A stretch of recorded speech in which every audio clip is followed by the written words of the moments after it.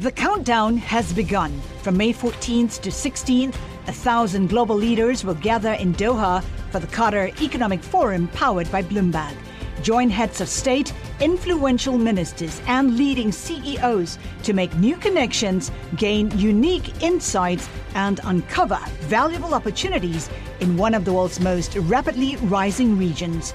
Request your invite for this exclusive event at QatarEconomicForum.com.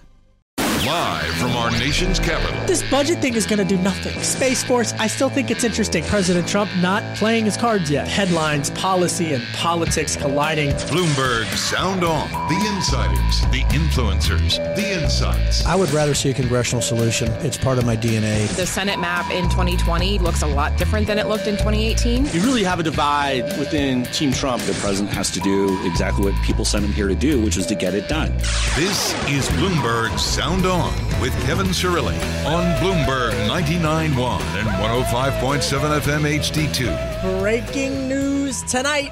President Trump's attorneys responding to House Democrats on the impeachment just within the last hour. I'll bring you that letter live from the White House, what they had to say. Meanwhile, Jobs Day, jobs market's decade-end bang risks fizzling in the less roaring 20s. That's the headline on the Bloomberg terminal.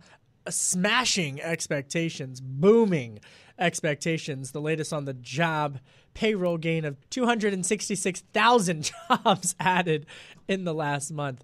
All of that plus the latest on the 2020 campaign trail and on the trade front.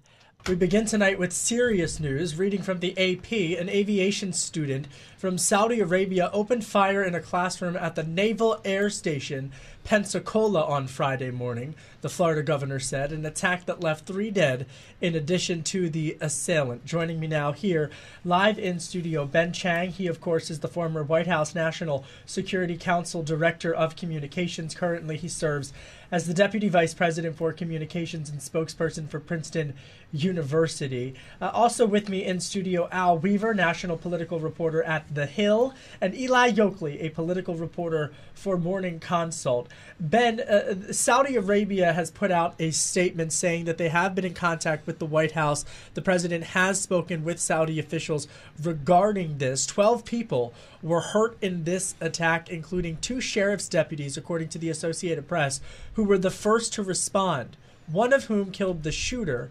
And meanwhile, the shooting takes place in one classroom and the shooter used a handgun, according to authorities.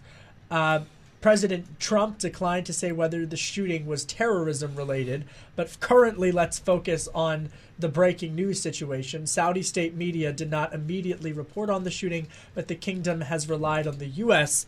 to train the military. Look, our first thought is to the those injured and those who responded, and we're grateful that this incident has ended.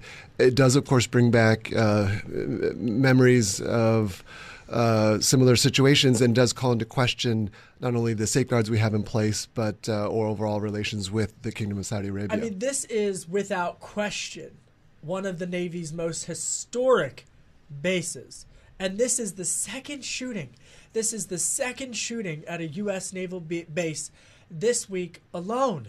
There was a submarine that was docked at Pearl Harbor in Hawaii where opened fire on 3 civilian employees on Wednesday, killing 2 before taking his own life. So take us behind the scenes in terms of what our national security officials in the government right now are doing and military officials are doing heading into this weekend. Absolutely. So, well, the first thing that the National Security Council would do, and all the agencies involved, is be in a heightened state of alert. And so, whether you see it or not, whether you're in Washington or outside of Washington, whether you're near these bases or in them, extra measures are being taken, extra precautions are being put in place. What's very important is the messaging that we've seen both from the White House and from the Kingdom of Saudi Arabia, that no one is going too far in speculating exactly what happened. There's measured tones. We need to get to the bottom of how this occurred. To be sure, on the domestic side, Department of Homeland Security and others are going going to take into account the fact there were 2 shootings to the point you made. That's of grave concern. And we're also going to have to heighten our intelligence efforts around the world and look at vulnerabilities we might have at bases overseas as well. This is of great concern that this happened on the homeland. Politically speaking, Governor Ron DeSantis, a Republican, the Florida governor, said that he has spoken to President Trump with regards to the Saudi Air Force connection. With regards to that, from the White House, the president tweeting out just this afternoon, quote, King Salman of Saudi Arabia just called to express his sincere condolences and give his sympathies to the families and friends of the warriors who were killed and wounded in the attack that took place in Pensacola, Florida. The king said that the Saudi people are greatly angered by the barbaric actions of the shooter and that this person in no way, shape, or form represents the feelings of the Saudi people who love the American people. So again, folks, this is the second time this week that there's been a shooting, a deadly shooting at a U.S. Navy base. I mean, it is thought, it just, the news, unfortunately. And Kevin, it's look, we're entering the holiday season. We're constantly reminded that there are people who put their lives on the line here at home and overseas. And sometimes this is the price that they paid for our safety and security. At the same time, so much needs to be done to make sure that we have the safeguards in place and that we get to the bottom of exactly how this happened. At least 3 people killed, several injured. This is something that we will have agencies working overtime on through the weekend, to be sure. Pivoting now to other developments live from Capitol Hill, where the White House has sent a letter, Eli Yoakley, political reporter for Morning Consult, saying that the White House will not participate in the impeachment proceedings. What can you tell us? Well, I think that's building on President Trump's perspective on all that's happened so far. I mean, we've seen them take a pretty strong position against the House Intelligence Committee. I think that's what we're going to see as this plays out in the rest of the House. We saw some reporting earlier this week about senators saying that the White House wants to take a much heavier role when it comes to if it comes to the Senate for a trial. So we'll see how things change there. Somehow Trump has got to get his message out there that, half the public right now says that they support the impeachment of him and removing him from office. This is not moving, but it's not getting any better for him. Hold that thought. I want to dive into the Morning Consult polls that you guys have this week. I mean, I'm addicted to Morning Consult's polling. But I almost said Al Weaver, national political reporter at The Hill. Al, this letter that was sent out just at 4:40 p.m. I was literally reading it on my phone while I was prepping for the show. And the White House will not participate in Monday's hearing by the House Judiciary Committee, according to White House counsel Pat Cipollone. All right, so Pat says that the impeachment inquiry is a quote-unquote abuse of power in his letter to Chairman Jerry Nadler. House Democrats have wasted enough of America's time with this charade, Cipollone writes, and you should end this inquiry now and not waste even more time with additional hearings. Adopting articles of impeachment would be a reckless abuse of power by House Dems. I mean, I actually think it's the one thing behind the scenes. If there were to exist bipartisan back rooms anymore in Washington, D.C., where Speaker Pelosi and President Trump would say, yeah, I kind of agree. I kind of do want a fast impeachment process so we can put this whole saga behind us. Well, just one aside, I think it's funny that it's a kind of an abuse of power off. Cipollone says the Democrats are doing an abuse of power. They're obviously saying in the report that Trump is. Anyway, I think one of the things that's interesting, we talk about this letter that came out today, and a couple of my colleagues, Morgan Chalfant and Brett Samuels, had a really good piece yesterday, basically talking about how one of the reason the White House isn't going along with this is because they view this as an illegitimate investigation. They don't want to legitimize something that they don't find credence in. And there's a reason why they're not cooperating with this, and I think that's the main reason. And it's a kind of a gut move on the president's part. That's my opinion, at least. That's my take. And we're going to see where this goes. I don't know if it's going to help them that they're not playing into it, but this is the least surprising thing as far as I can tell on the president's end. You know what was very surprising was last night at the Wizards game, just seeing my Sixers completely get destroyed. I was there too. It was horrible. Everybody was there. It was like, and once again, there's more Washington. I'm not trying to knock you, but there's always more Philly fans in a Philly-Washington matchup in the stadium for whatever reason. Maybe it's because we're from Philadelphia, but they were awful. So, I mean, it's been a tough week if you're a Philadelphia sports fan. Coming up, much more reaction on Jobs Day. Panel stays Eli Yokley, Al Weaver, Ben Chang. Download the Bloomberg Sound On podcast on Apple iTunes at Bloomberg.com or by downloading the Bloomberg Business app. You can also find us on radio.com, iHeartRadio, and Spotify. I'm Kevin Cirilli, and I'm sorry I was a little bit off mic when we kicked off the show, but I readjusted. You're listening to Bloomberg 99.1. You're listening to Bloomberg Sound On with Kevin Cirilli on Bloomberg 99.1 and 105.7 FM HD2.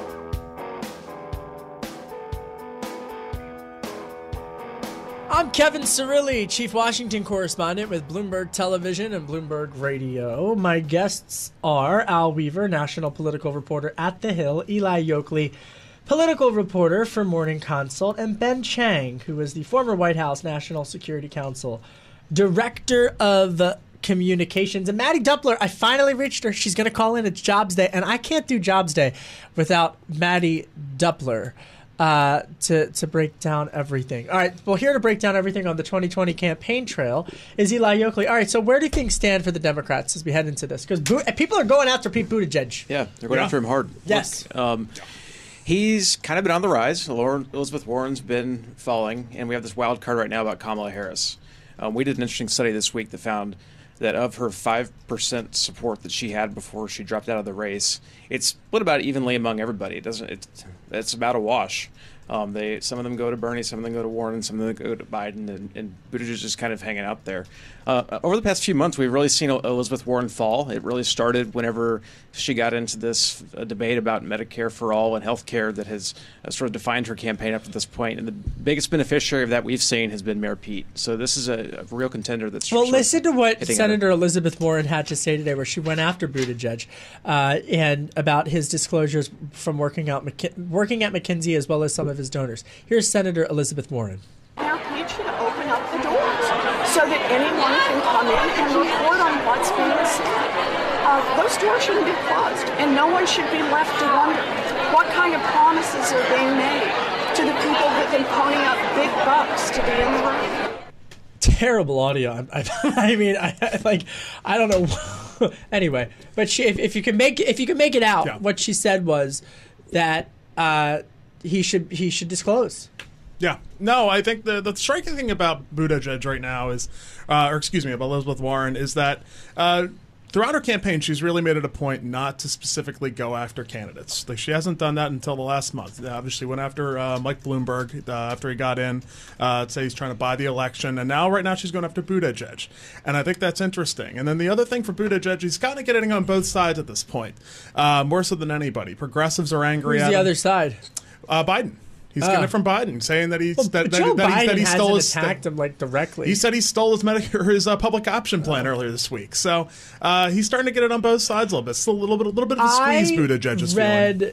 I'm blanking on which publication, but today it was essentially how it was pretty much like Joe Biden survives despite the Twitter mob, and like every single scandal that Twitter has said is going to annihilate Joe Biden. It really hasn't made a dent. It's because his supporters aren't on Twitter.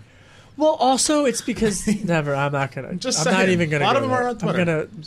Go ahead. I mean, whenever we've done studies on business issues, and yes. Whenever United had a scandal over a dog or something, there was a scandal involving them, and it was a big deal. It was a big deal. I was thinking of like the Boeing thing. Go ahead. It was a big deal on Twitter, and the Twitter mobs got really fired up. And then the Twitter things kind of calmed down. But throughout this, their brand didn't really take a hit. And it's sort of like the same thing with Biden. He has these Twitter scandals that fire up all the lefties on Twitter. You know what Twitter is? What's that? Twitter is the high school cafeteria where everybody fights, and then they have to go to Mr. Roper's English class, and no one says a word because it's professional again. Yeah, it's a bubble. I mean, it's just people living in their news bubbles. Yeah. So you think that everything's bad about Joe Biden. It's spray paint. Take a listen to what John Kerry, former Secretary of State, campaigning with Joe Biden today out in Cedar Rapids, Iowa. Your neck of the woods, Ben Chang. Not Cedar Rapids, Iowa, but John Kerry. Take a listen to Kerry. Thank you. Princeton's in New Jersey, just to clarify. No, but I meant John Kerry. It's Friday. Secretary Take a listen to hear it. Just play the thing, KO. Thank you. We've known each other a long time, but we spent 24 years Together in the United States Senate, we work together as a team. The only team that's worked more closely than us is Donald Trump and Vladimir Putin. So listen, what we're hearing here is this is the Joe Biden that you know. He was reliable. He's the one that can get the machinery of Washington moving to get the results that you need. I think that's the message that Secretary Kerry is delivering that I hear on the trail. And then slipping in don't forget, the more insidious pairings are the pairings like Putin and Trump. All right. So, Eli, come in here. I mean, this McKinsey stuff, is it going to stick with Buttigieg? I don't know. I don't think so. I mean, that's kind of in the weeds. I think right? it kind of is, but it has the potential to stick because it's a double attack in terms of the disclosure, but also the African American.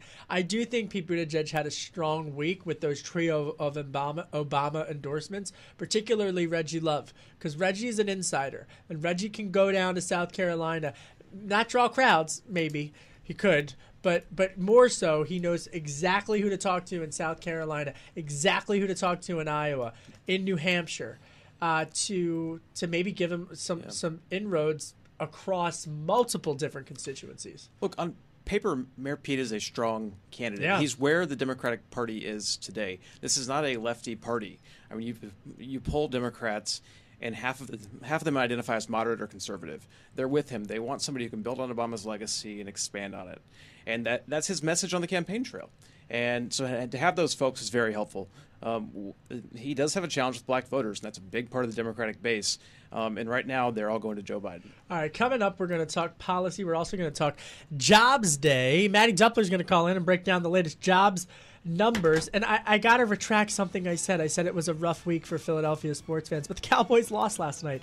Download the Bloomberg Sound On podcast on Apple iTunes at Bloomberg.com or by downloading the Bloomberg Business app. You can also find us on Radio.com, iHeartRadio, and Spotify.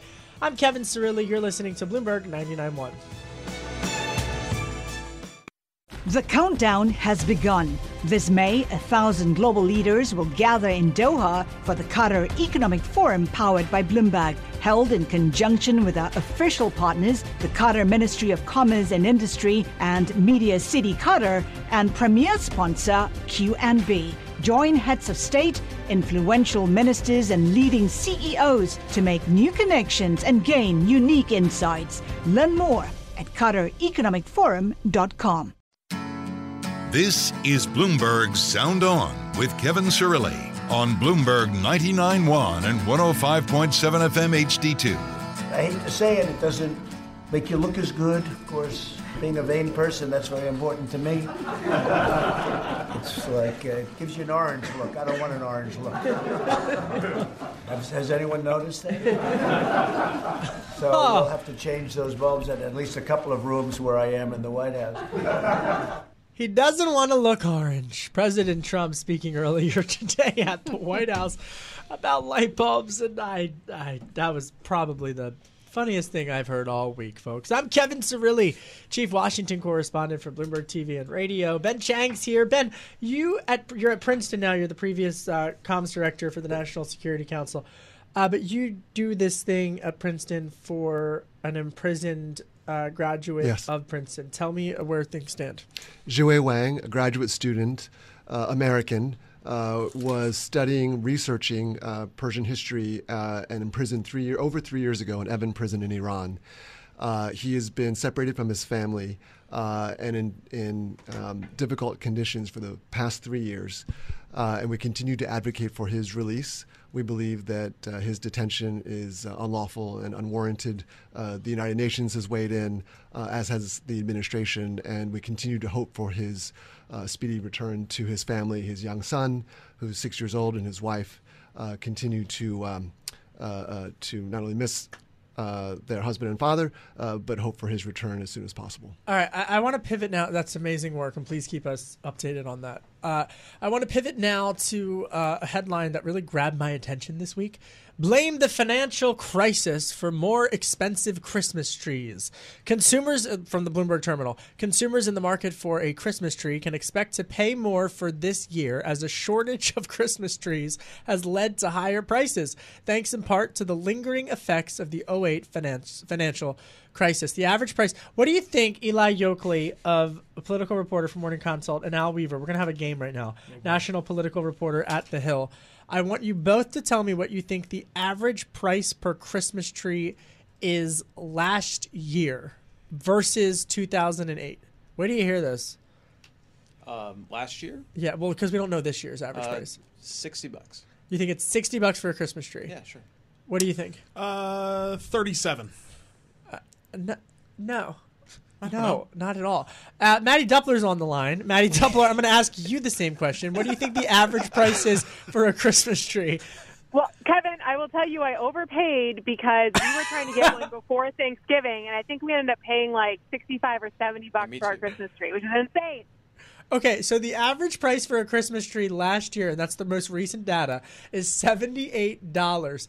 Guess what it was in 2008 before the financial collapse? You ready for this? $37. Yeah, baby. Yes. Okay, we can't scream. Yes. Oh my gosh, that hurt my ears. People, I apologize on behalf of Al Weaver for screaming into the microphone. All right, well, let's get some more financial data from our good friend Maddie Doppler, because the jobs numbers came out. 266,000 jobs added in the month of November, and that's a huge deal. Break it down for us, Maddie. Do your thing. Yeah, so this is wild. The expectation was somewhere around 180,000 jobs added in the month of November. Of course, as with every month, there's always some kind of peculiarities you have to be aware of. People were wondering how much the GM strike would add or subtract from these numbers. Well, as you said, 265,000 jobs were added in the month of November. Only about 40 to 50,000 of those are GM workers coming back to work. So that means that this job, regardless of this, or this number, regardless of the strike, still blew those expectations out of the water. Now, blew the expectations out of the water, folks. I mean, no one was expecting this. Because if you've been paying attention, you knew that there was a slowdown in these numbers monthly. A lot of observers were saying this means, even though it's the lagging indicator, that we're going into a recession because jobs growth is slowing. Well, now, even with this good jobs number today, the last 2 months were actually updated upwards as well. So that means we've got a 3-month moving average of 205,000 jobs added per month, which is still way above what you need to keep pace with population growth. So the question, of course, is, are we at full employment? Is this the end of the run?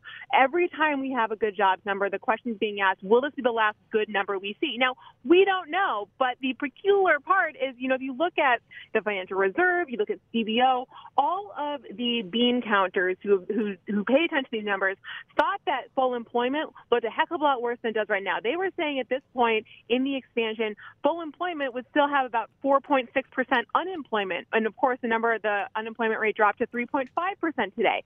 So we don't know where all these jobs are coming from. It is an enigma to be this late in the expansion and having these kinds of job numbers, but it is an I want to stay on the line. Going into the year. Stay on the line because I want to play for you what Larry Kudlow, the president's chief economic advisor, had to say on Bloomberg Television earlier today to my colleague Jonathan Farrow. Take a listen to Kudlow. Here he is.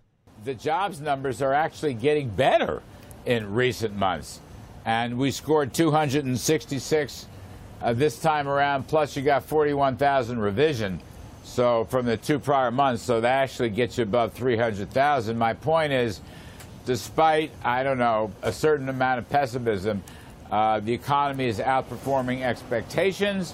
Economic policies from the president are working. Maddie, just final question before I let you go, and thank you so much. I said it wouldn't be Jobs Day without Maddie Doppler. That's my favorite holiday. I wanted to ask you just something that you said about whether or not this can be sustained. The uncertainty, the largest uncertainty right now from market watchers as well as geopolitical observers relates to trade policy, especially not even just the U.S.-China trade relations, though that's the dominant uncertainty, but the multi-trade front issues. Now Europe this week was back in the calculation. My question to you would be, should USMCA likely get ratified, and then early next year or December 15th that there be U.S.-China stability and there's a stabilizing force in trade policy that could benefit the economy in the first quarter of next year and politically speaking would benefit the status quo environment? Yeah. And so here will be the interesting thing to watch next year. You're absolutely right, Kevin. The question is, how does this play into trade tensions? Because remember what I just said, we don't know where these jobs are coming from. The fact that people keep coming out of the woodwork and are able to find work is really, really an astounding factor at this point. So the question is, if you get USMCA passed, which is supposed to create 180,000 jobs, if you get U.S.-China trade tensions to ease, which up until this earlier, until the summer, firms were saying U.S.-China trade was a problem for them, but the bigger problem was finding qualified workers. So those two huge economic benefits to the American economy, what that's going to do is create a lot of jobs. The question is, where are we going to get workers to fill them? So yes, it will certainly look good in a lot of these economic reflections, but it will also create pressure on firms that were already saying it was difficult for them to find workers to begin with.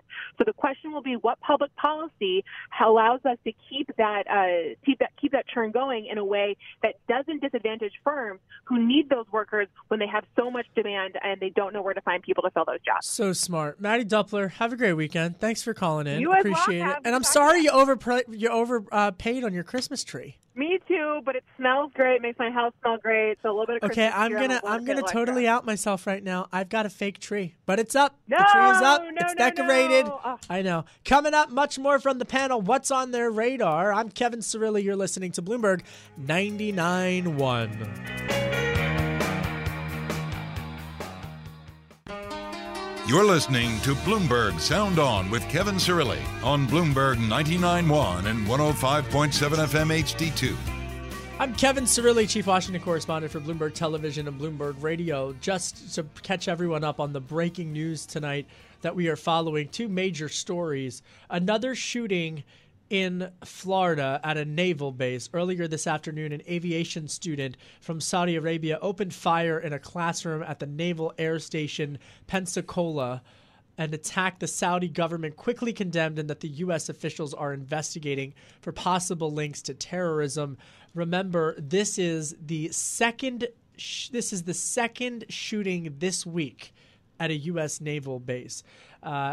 Here with me in studio, Al Weaver, national political reporter at The Hill, Eli Yokley, political reporter for Morning Consult, and Ben Chang, who previously was the director of communications at the National Security Council. Ben, what do these shootings mean for U.S.-Saudi relations? So, Kevin. Sorry, your mic was off. Go ahead. Kevin, thanks for asking. My first thought, my biggest concern after just our hearts going out to the families affected and those injured and killed is what's happening in the Situation Room right now. In particular, what's happening amongst our intelligence agencies. Something so critical right now in the first hours and days after the sort of incident in Pensacola is how strong are the channels we have with our intelligence counterparts in the Kingdom of Saudi Arabia. And my concern and my worry is that those relationships are strained post Jamal Khashoggi and that they're being tested right now. And so we need to hope that our counterparts in intelligence are able to speak with each other and get to the bottom of what happened so we can prevent it in the future. The White House saying that the president has spoken directly with King Mohammed bin Salman of Saudi Arabia. The other big story tonight, of course, that we're following is that the White House says that they will not participate in the impeachment inquiry hearing.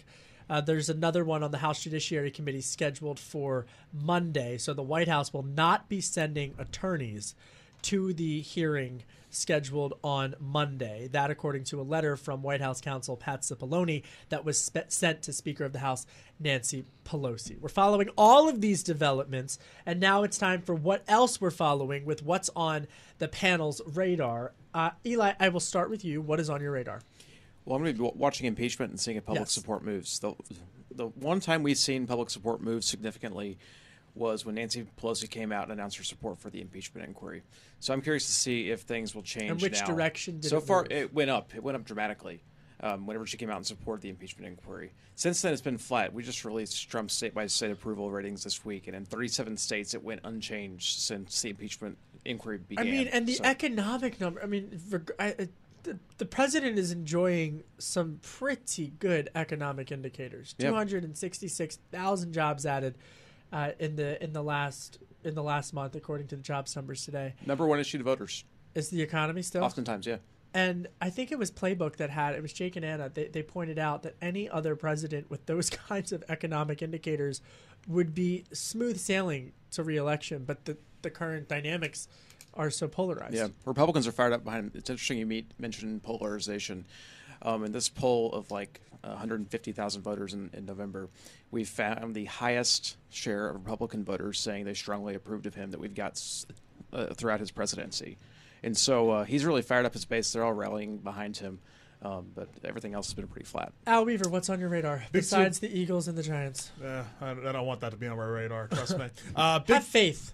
Zero faith. I know, me too. I have zero faith in them as well. But I publicly say I have faith. Oh man, I don't even want to watch on Monday, but we'll see. That's not on my radar. What is on my radar is the big 2 weeks on Capitol Hill. Yes. Even outside of impeachment, there has to be a spending deal that has to get through.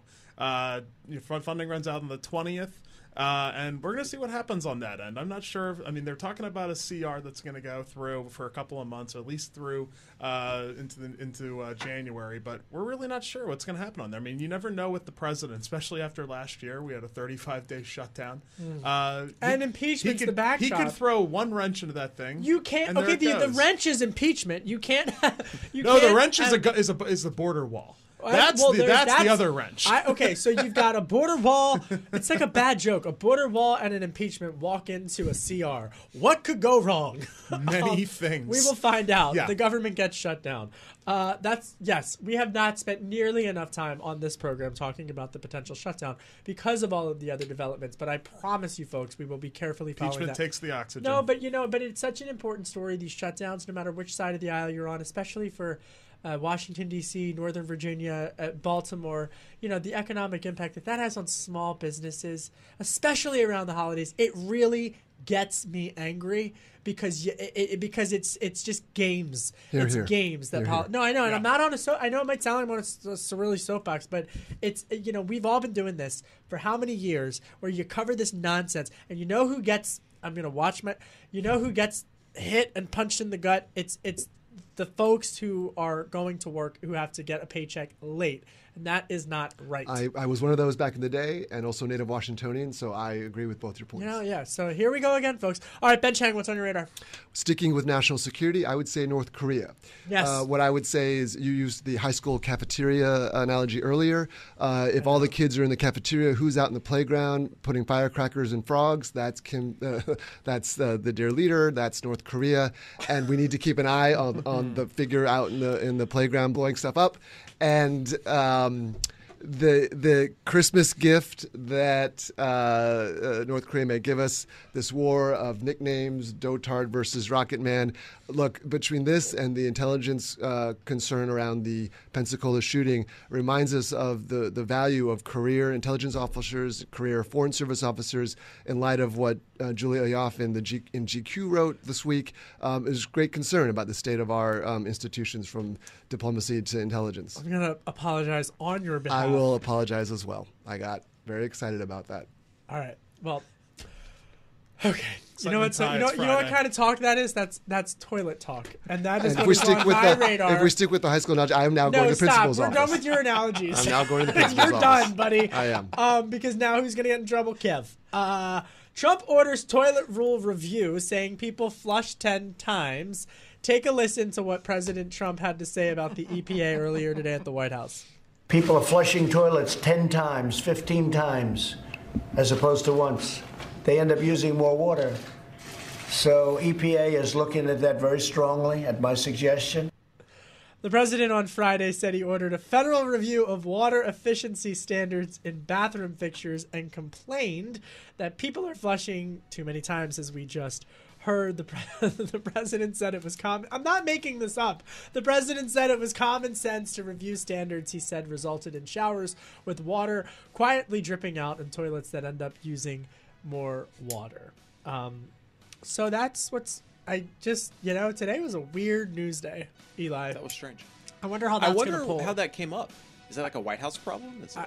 Are many people telling him that's a problem? I don't want to know. And I'm not going to talk about toilets. You know what else is on my... You're not allowed to talk. You know what else is on my radar? I'm on vacation Tuesday through Friday of next week. So I don't know who's filling in for me, but for the show. I am very excited, and I'm going to watch The Irishman, and I'm going to be rooting for the Eagles, but I will be here on Monday. But have a great weekend, everybody. Thank you, as always, for listening. I have a ton of gratitude for your listening. I'm Kevin Cirilli. You're listening to Bloomberg 99.1. The countdown has begun. This May, 1,000 global leaders will gather in Doha for the Qatar Economic Forum powered by Bloomberg, held in conjunction with our official partners, the Qatar Ministry of Commerce and Industry and Media City Qatar, and premier sponsor QNB. Join heads of state, influential ministers, and leading CEOs to make new connections and gain unique insights. Learn more at QatarEconomicForum.com.